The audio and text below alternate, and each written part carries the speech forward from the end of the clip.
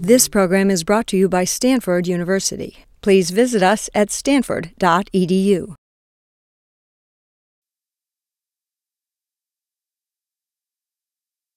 We're a charter school, so we have a population of about 400 students. The majority of the students who attend our school are bilingual, and they're also English language learners.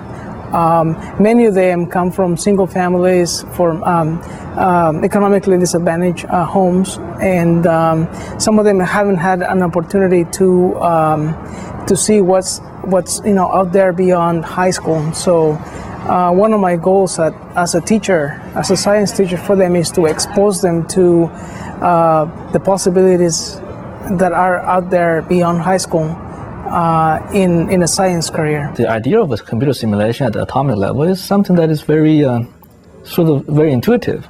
So I wrote this program, MD++ program, when I was a graduate student doing the simulation. So I thought, simulation should be fun. We talk about, all the materials are made of atoms, and atoms move in a certain way, and the higher the temperature is, the faster they move, and all that.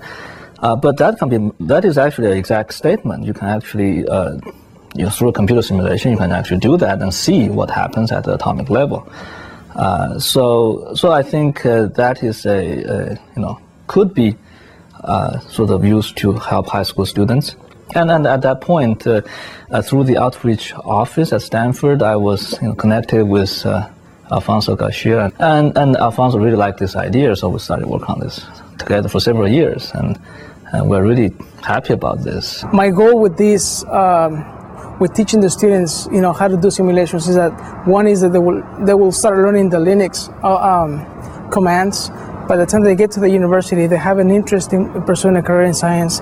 They are already familiar with the basic commands that you use in Linux or Unix, which are very similar.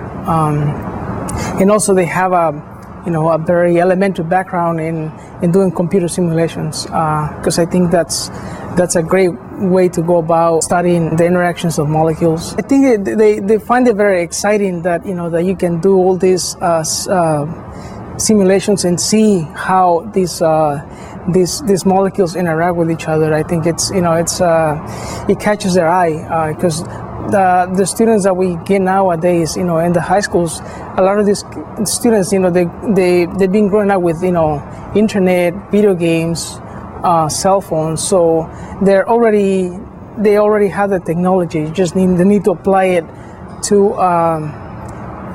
science. Okay, this summer, right now, I'm actually working on implementing a potential that is not in the code that Professor Tsai has already.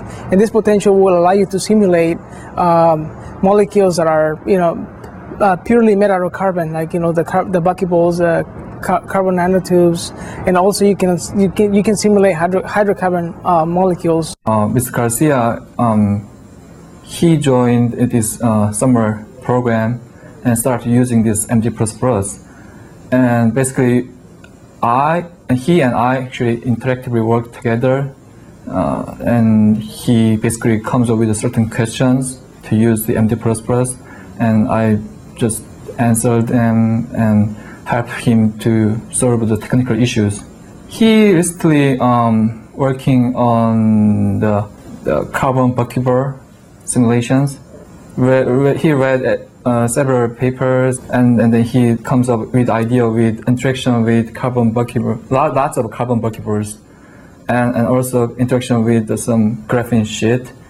And that's actually I never thought about it, and I like his idea very much. Yeah. So there seems to be a number of things come together in this project that seem to motivate students quite well. The fact that they get to play with the computers, and in fact they're also linking with their curriculum. That basically there's a natural connection between the computer science kind of things that they want to teach, and also the physics, and maybe even a little bit of math and chemistry in there. So that's what I find this collaboration unique.